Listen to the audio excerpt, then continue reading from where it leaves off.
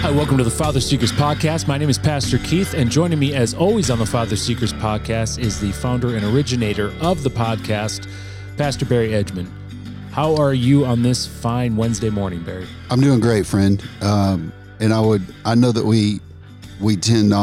we attempt to not date our podcast, but we do every week. we always say one thing. And that's the thing. You want to have it age like fine wine or cheese. Yeah. But every week we say something of relevance in our surroundings or news that would easily have a person listening a year later be like, that had nothing to do with me. Yeah. Well, so today, that conspicuous or inconspicuous podcast dating is happy 40th birthday. Thank you, man. That was yesterday. Yeah. You don't look 40. Well, thank you.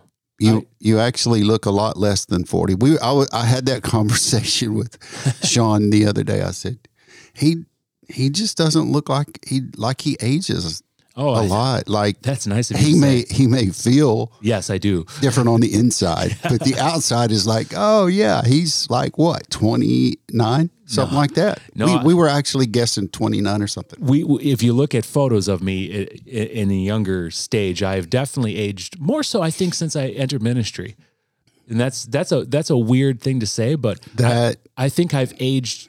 Okay, so my heart, soul, and definitely physical body has aged more in these last 3 years than they have in my entire life. Wait, this is not the Rise After the Fall. This is a different podcast. No. That's a different podcast. Yeah, well, that's a whole podcast all in itself. But I think our listeners could definitely relate, though, that professionally speaking, then you'll be in seasons of your life, and seasons probably isn't a good word because I'm talking years, maybe even 5 years to a decade of your life that just feel heavier than the rest of your professional life. And I am absolutely have been in that ministry where it's been heavier than working a non-ministry job. Because this is my first go at ministry. What is it that makes it heavier? I'm just curious. I think it's tough to explain, but there's definitely a weight to it. You see the best parts of humanity in ministry, but you also see the absolute worst parts of humanity. You see that there is a definitive battle going on between men's souls, between families, good and evil. Yeah, there is a battle of good and evil that is happening, and if you don't see it, you are already probably losing it. Yeah. It's called, I don't know that I coined a phrase, but I put a thought together years ago about that. Probably just for me and some of the stuff that I wrote for me and other people in a small group. But when we do that, we're ostriching ourselves. Like we just, an ostrich, when it gets afraid or it sleeps, it sticks its head in the sand to not be disrupted or interrupted. And I think that people who choose to believe that we're not in a battle for good and evil in unseen dark worlds. Yeah. Surprise. Yeah. When it comes, call us. And we're not the Ghostbusters, but we can help you. We can tell you what God says about these evil, darkness, wickedness things. Yeah. It was something that I just truthfully didn't, it wasn't amplified in my life before working in in ministry. It is very much in the forefront and very focus driven now. And I admire people like yourself that have done this for decades upon decades upon decades, because as we started this off with a joke, in the last 3 years, my gosh, my body just feels like it's aged. My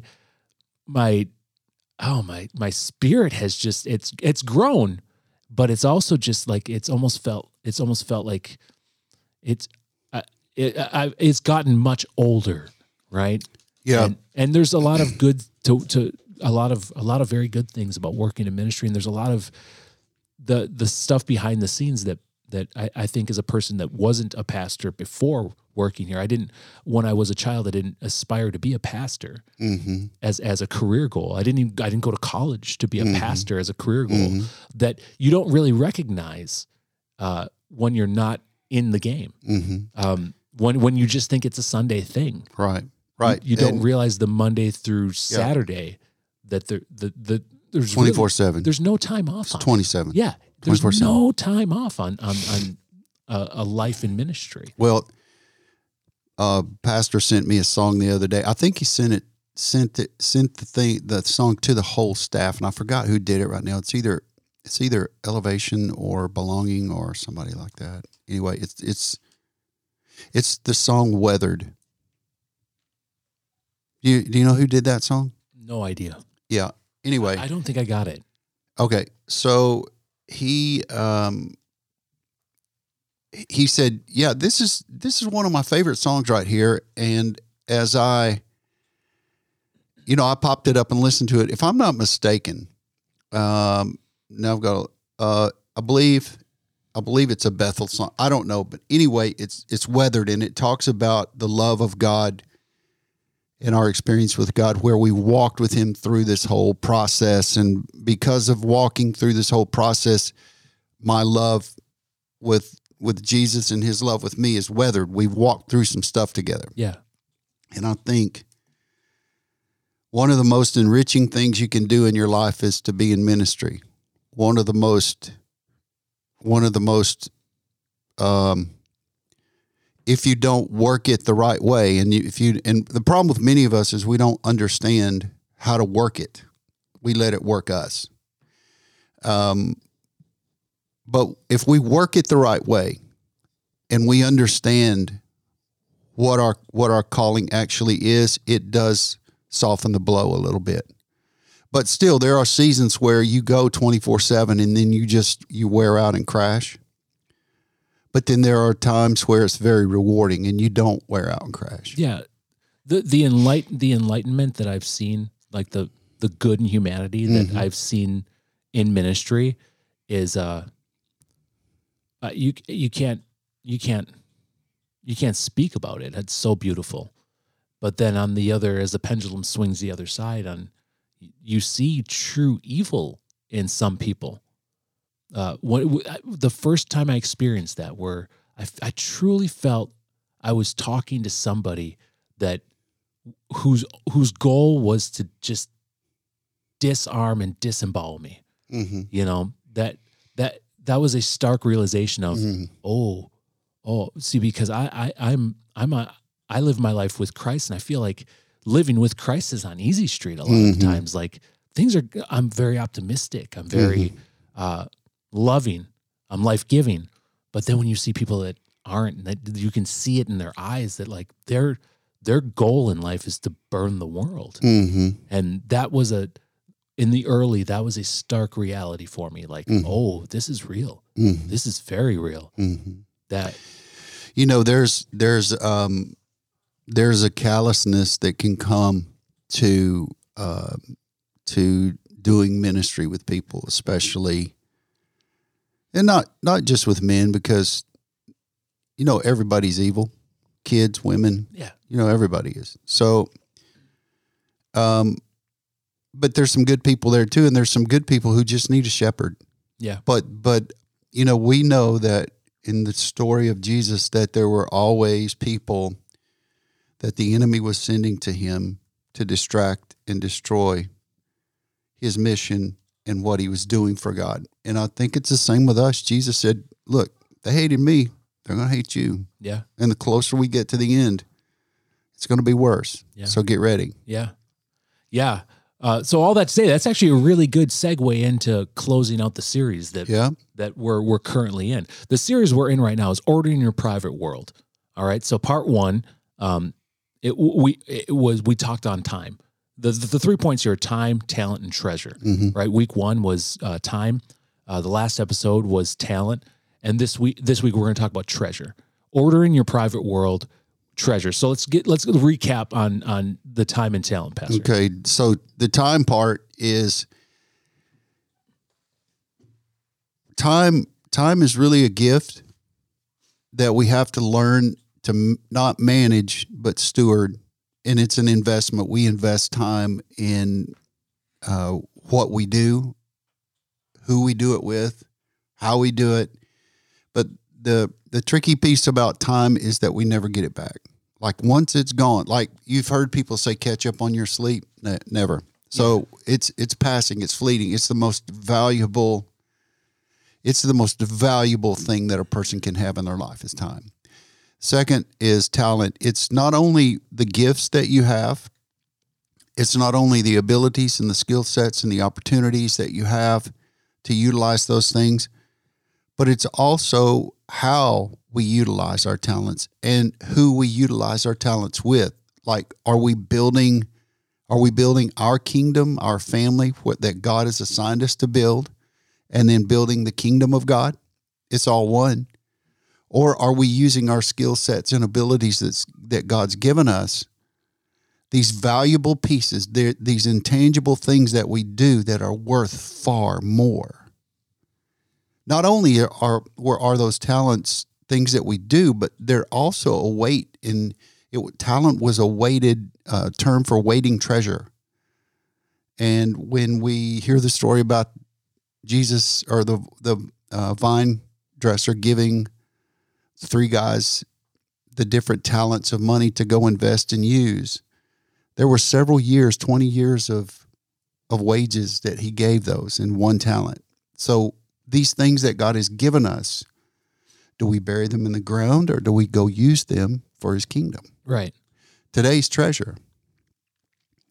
Today, we probably, I don't know, just thinking about that, maybe we should have done that first. As we just wrapped up the whole series, maybe we should be talking about this one first. Like reverse this thing. But when we talk about treasure, like let's start with a broad approach, and then we'll narrow it down. But when you talk about treasure, or I talk about treasure, like when I say what's your treasure, what would you say? Like just first blink, what's your treasure? I guess instinctively, I think society has ingrained into my mind probably my investments, probably my home, probably my bank account. That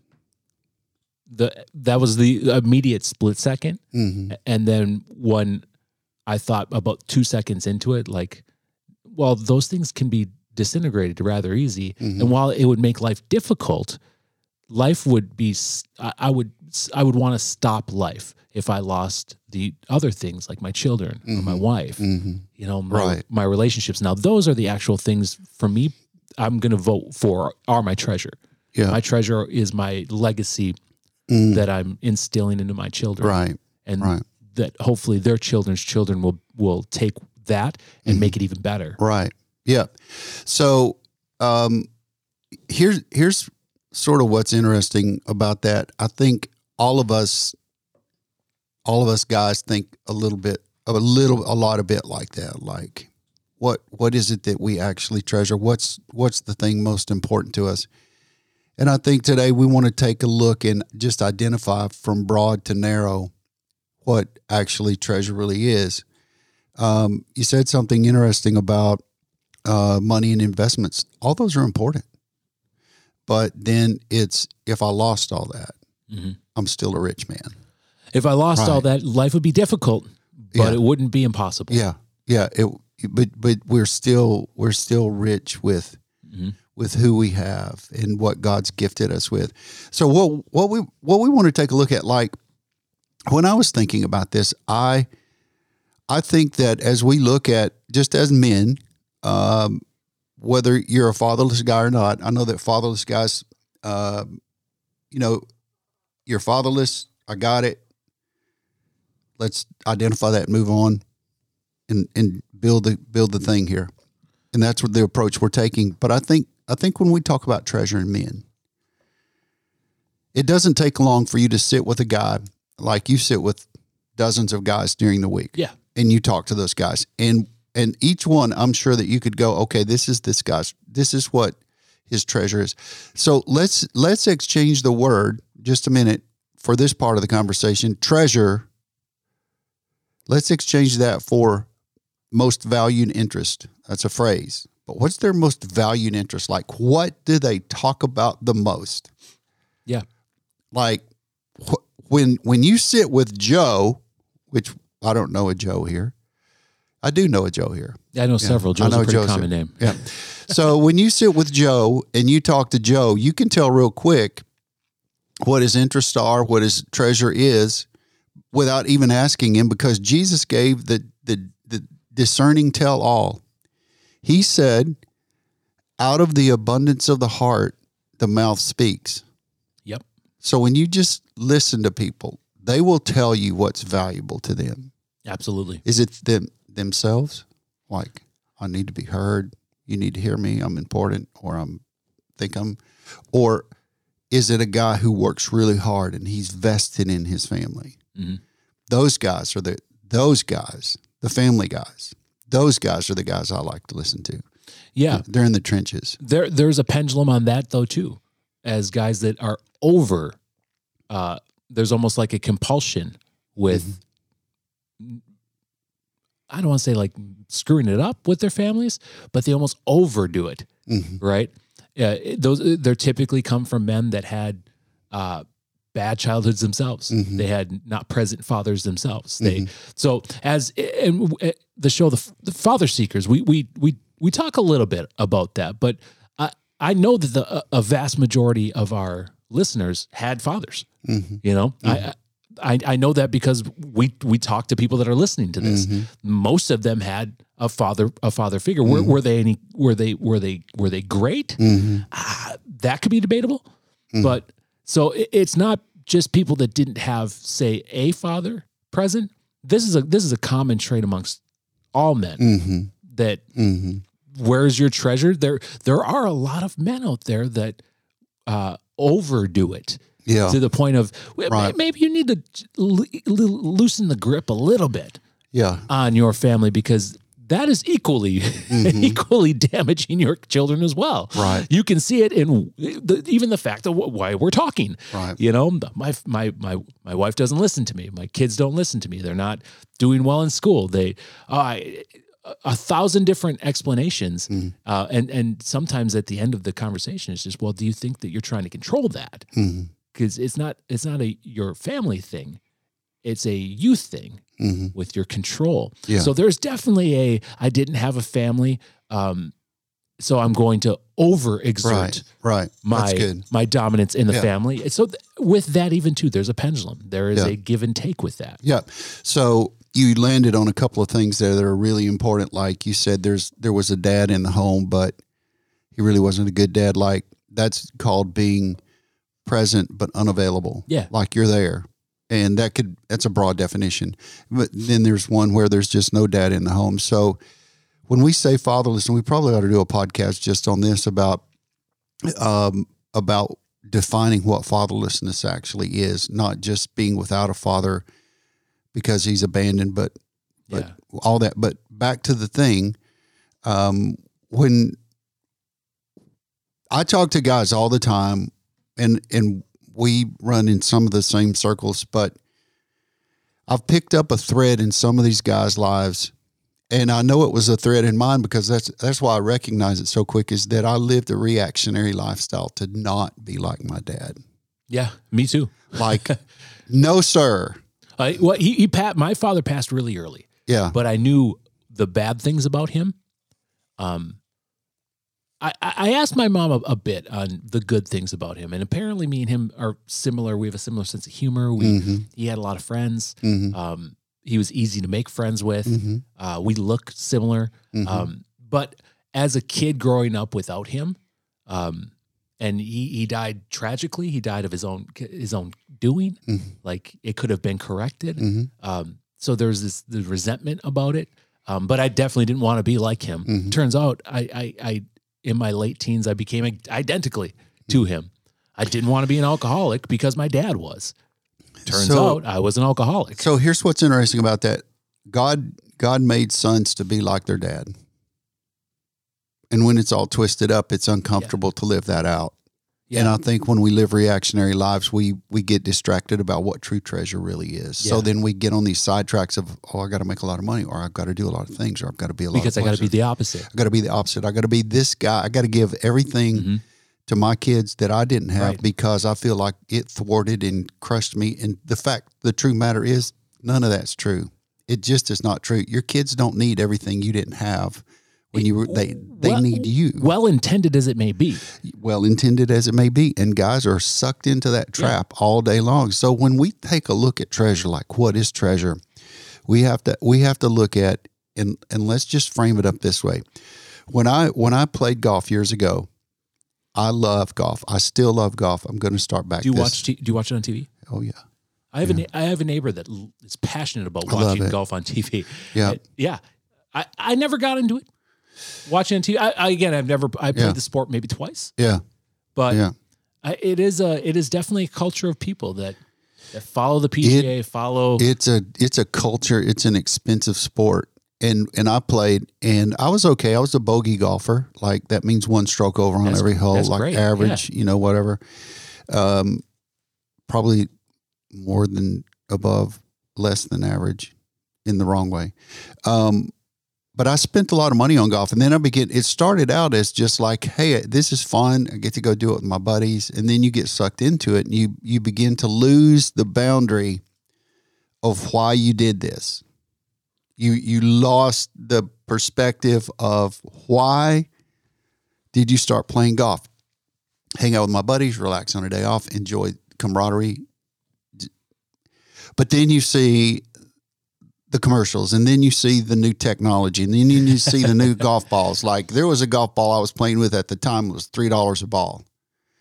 So when you hit a $3 ball in the drink, it's like, so you get frustrated. So my point is that you get sidetracked with all this technology and all this stuff, and you lose the real reason why you're doing the thing you're doing. You don't need all the stuff. You don't need all the $3 golf balls and the $1,200 set of golf clubs or a $500 driver. You don't need all that to enjoy golf. Now, the fallacy is with golf, and it just happens to be golf with me, but with most guys is whatever their thing is, whatever their treasure is, they think if they will buy a better driver, a $600 driver, that they'll hit the ball better. The fact is, 90% of the time, they will never hit the ball better with a $600 driver because they're not a good enough drive. They don't have a good enough swing to swing a $600 driver. So if I'm out pursuing, if I think I can buy technology to become better at being a man, then I've just lost the game because I just got sucked into the devil's trap. Did God really say that He'll provide for you and show you the right way to go? Like, did He really? No, you need this $600 driver. You need this sandwich set. This $300. You need these. You just bought these clubs, but this other set of clubs is really better. Until we hone the craft of knowing what our treasure is, there's no sense in going out and buying a bunch of tools that we think are going to make us better with managing and stewarding our treasure when we don't even know what our treasure is. So I'm curious how we're going to pull this back around. But I have a similar story. So I went to school for media creation. Some would call it like film school. Some would call it digital media. So I have a degree in that. But in college, at the time, the cameras we had there weren't great, right? The media we had there it was so-so. If I worked at a studio right now and that was my workstation I had, that would be below okay, right? But one thing that stuck out with a professor, what he said, we're not going to give you really expensive and big cameras. We're not going to give you really great lights. We're not going to give you any of that. There's a little bit of that in the back of your head. You're like, well, because you just don't have the budget for it. That's the school just hasn't put money into that. But how he played it was, well, I'm not going to get you that. I probably could get you that, but I'm not going to get you that because if you can't take what I give you here, this old camera that essentially in any other studio, they would just, you put it on the shelf for decoration. If you can't make a video out of that, you can't tell a story with this camera. If I get you a $10,000 camera, you're still not going to be able to tell a story. You're still not going to know how to do this. So I want you to, want you to make good stories. I want you to make good commercials. That's good. With this, with what I have, what you have right here, because then when you go in your next level in your career, when you go to studios that have $10,000 cameras, you're going to know how to write stories. You're going to know how to present stories on a visual platform. Yeah. And that's the same thing. Yeah. So I worked, that's a perfect story. Like I worked with a guy for a pastor in Lakeland, Florida. Probably one of the smartest guys. Like he was really smart, a great leader. Like, and he was a bulldog leader. Like there's no margin. Like you played the game and you played it well. And when we did budgets, like this church of over 3,000 people. And when we did our budgets, I was the youth pastor there. And when we did our budgets, we would set these budgets, and then they would always get cut 20 or 25%. And so the question was asked, why do you always do that? Like, why don't you? He said this. He said, if I gave you the budget you asked for, you would go and just copy everything else everybody else is doing around the country. But when I cut your budget, you get real creative and do things nobody else will ever do. Yeah. That's the way it is. See, that what we think we need is it's distracting what we really need. It's like we're looking through glasses with Vaseline on them. Like what I sort of see this, but I think if I get this $10,000 camera in this studio that's $100,000, I can do that. Well, the fact is, you can't tell the story, and my story is, what is my treasure? Like Jesus said it this. Jesus said, wherever your treasure is, there the desires of your heart will also be. The desires of your heart. David said in Psalm that the desires of my heart will drive my life. Be careful what the desires of your heart will be, what they are, because they will dictate your life. So if I'm searching for things that I think I need that I don't really need because I don't understand what my treasure is, then I'm already skewed, and I would add screwed, because when you are using, have you ever been in the woods using a compass? Like no. Okay. So if you, that was an emphatic no. Okay. So if anyone knows who I am, no. Well, no, but I understand how to use a compass. All right. So I understand the idea. I do know you. Anyway. So if you get off, I'm not an outdoors cat. I'm not a barn cat usually. I'm definitely a house cat. I got it. So if you're out in the woods and you're going a short distance, being off half a degree. If you're going a mile, being off half a degree on your compass read and on your map, that's not a big deal. You're still off course, but you can return to course, and you can use the stars and the sun and how the sun's floating through the sky, and line up what you know to be true and recorrect and redirect course. But if you're going 10 miles and you're off a half a degree, it's going to take you a while to return course. But if you're going 100 miles, you can be lost because of the terrain. If you don't know how to orienteering is a sport, by the way. But if you don't know how to orienteer, you can be lost forever in the woods. Yeah. There are places that I used to go in the woods that literally, if you didn't know where you were or how to get back to where you started, you could be lost literally until you died and never be found up in the Great Smoky Mountains of Tennessee. You could get lost. And there are places like that all over the United States and the world, in fact. Yeah.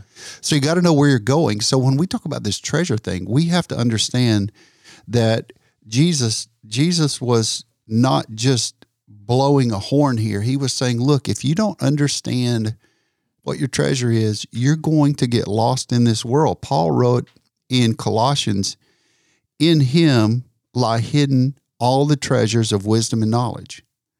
So when we begin to narrow the funnel down to what really is treasure, what is it? Then, and I'm a wisdom and knowledge guy. Anybody that knows me knows that I'm a wisdom seeker, knowledge guy, discernment, understanding, insight, discretion, all that kind of stuff. I'm always looking for that kind of stuff. So for me, that is my treasure, because I know when I seek the wisdom of God, I'm going to have an understanding about my life. When I seek understanding and knowledge and insight and discretion, I'm going to know that following this route is following Jesus closely. And all those things that I just described come from him. They're from him. They're him. That he is those things. So when I utilize those things, I begin to follow that, and that's my treasure, and I pursue those things, then all of a sudden the Vaseline on my lenses is wiped away, and it's clear. Yeah. And now I'm seeing a distance. I'm not foggy. I'm not distracted with the unclear vision. I can actually see, and I can interpret what's going on around me. And when we're lost and we're pursuing the wrong treasure, then what happens is that we get sidetracked and we get lost in the woods, and we can literally not only lose ourselves, but we can lose our families as well. Yeah. So so we're far more than halfway through this episode, and we have spoken almost nothing of money.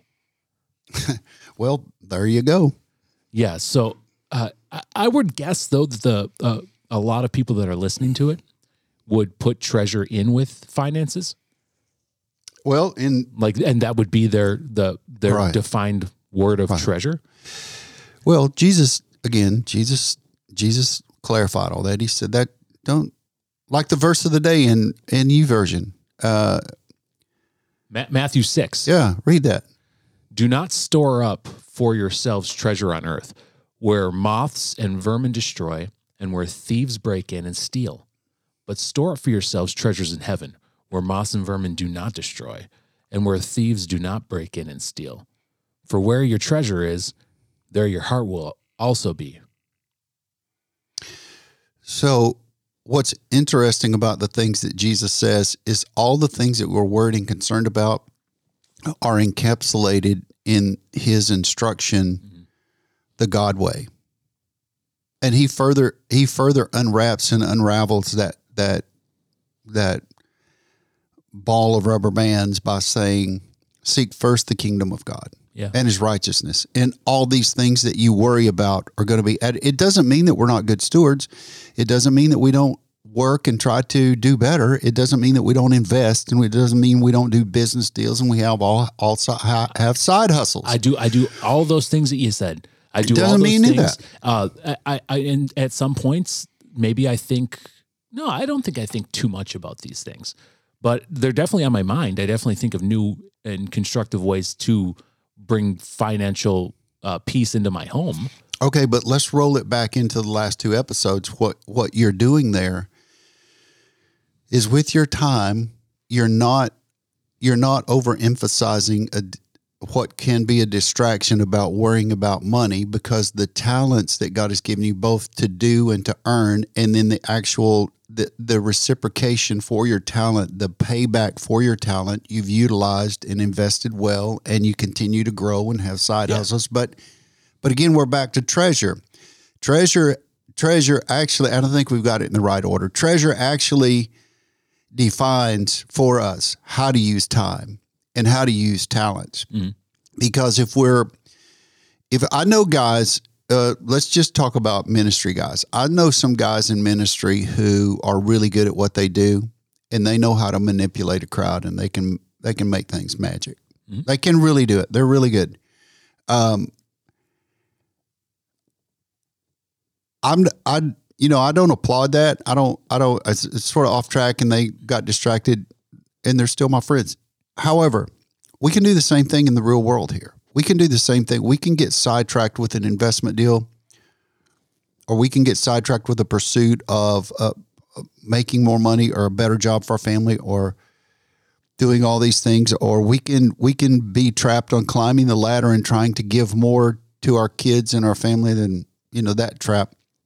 But I think when we redefine and turn the lenses the proper way and look through them properly with clean, clear lenses, we know that if we're Jesus men, and if we put Jesus first, then all these things realign in the proper position. When we don't, and we're not pursuing Jesus first, then these things align themselves in improper position. Yeah, it's putting and we pursue wrong things. It's putting too much of a value or an inappropriate amount of value onto one idea or facet of your life in an unhealthy way.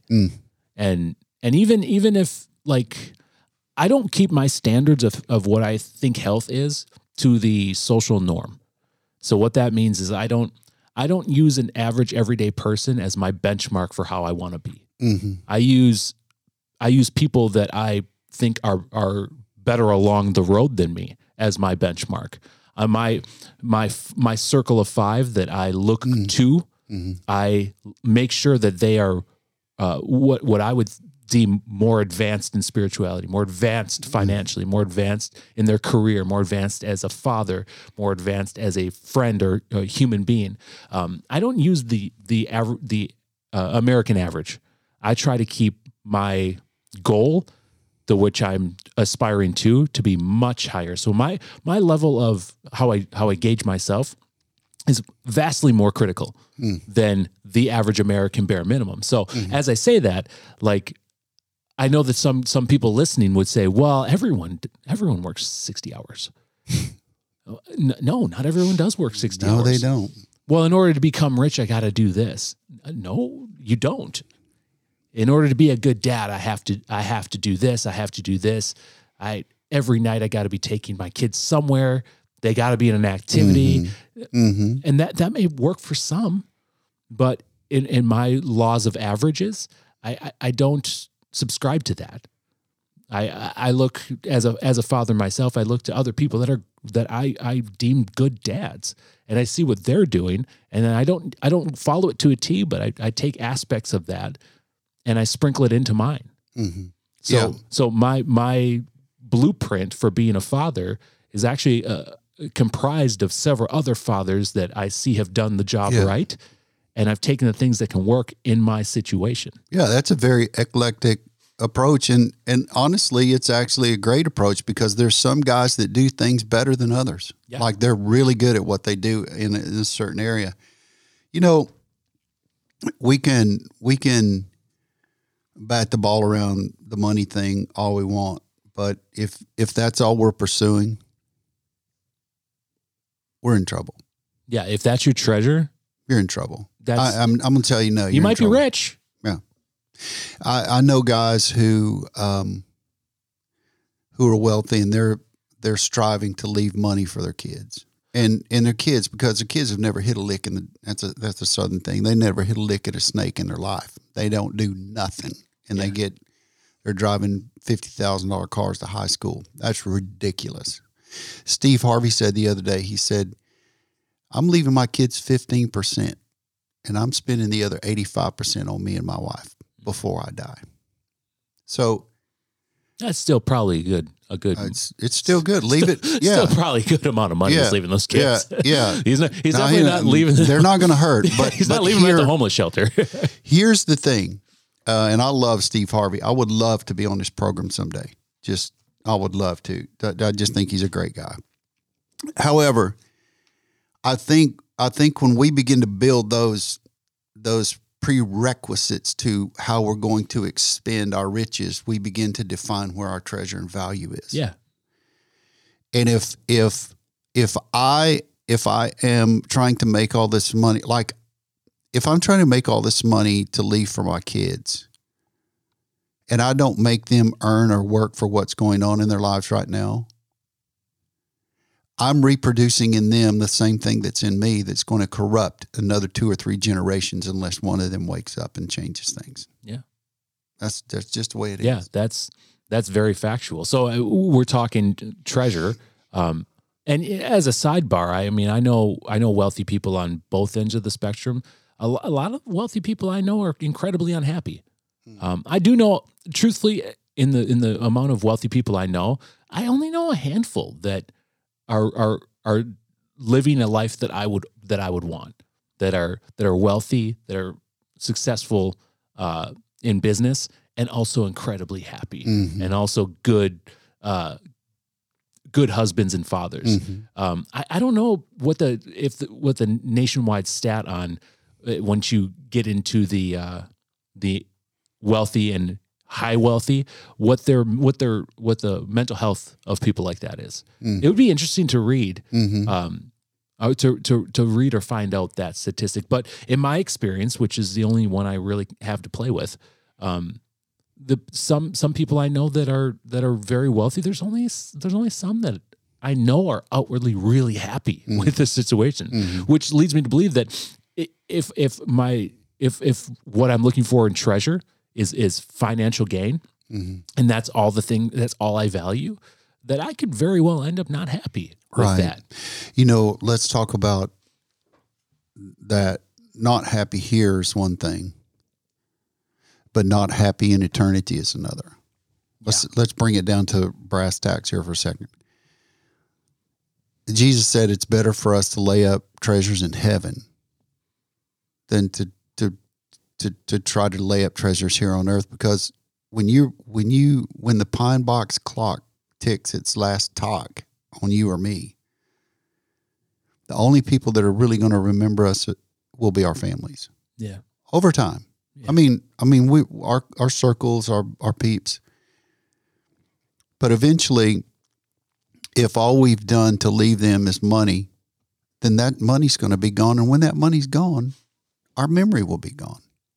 So what is it that when we lay up treasures in heaven, and this would be a whole nother podcast, but in short, when we lay up treasures in heaven, when we utilize the gifts of God here, when we invest time here, when we lay up, we acquire the treasures we need on earth to build our kingdoms and God's kingdom. But we're laying up the real treasure in heaven. That real treasure is, in short, this. It's us becoming men of God that Jesus designed us to be. That's a treasure. It's us being good husbands if we're married. That's a treasure. It's us being good fathers. That's a treasure.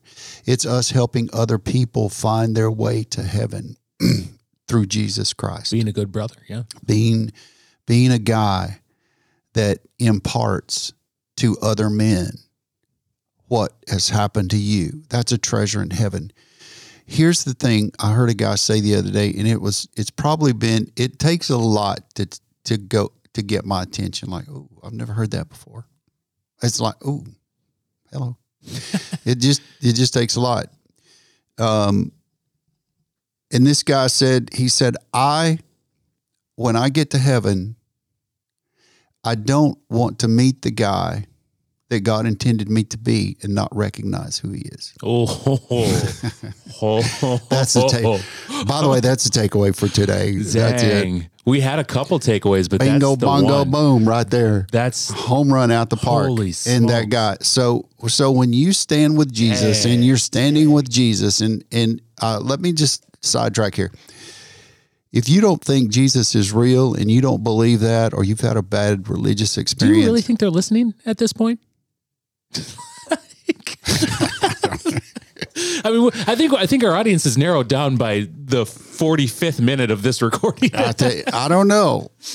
I think everybody that I talk to about this says you guys go too short. It's too like you get to a point. Maybe we should get to the point quicker. I don't know. Anyway, are you saying we should wrap it up?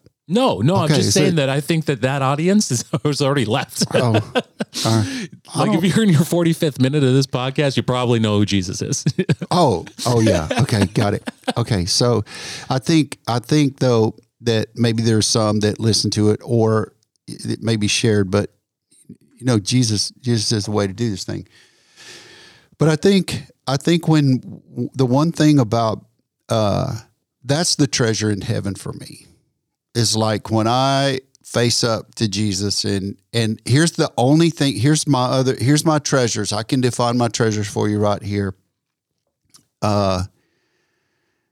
Is when I get to heaven, when I take my last breath on this earth and my first breath there. And don't get all theology on me and write a bunch of emails. Don't be ridiculous. I want him to say a couple things. I want him to say, well done, beloved son. And I want him to say, I'm sure glad you're here. You were wearing me out with some of those prayers. I have thought about what I don't want Christ to say to me. I don't want the word but in it. Yeah. No but. The first sentence, I don't want it to end with the word but. But ...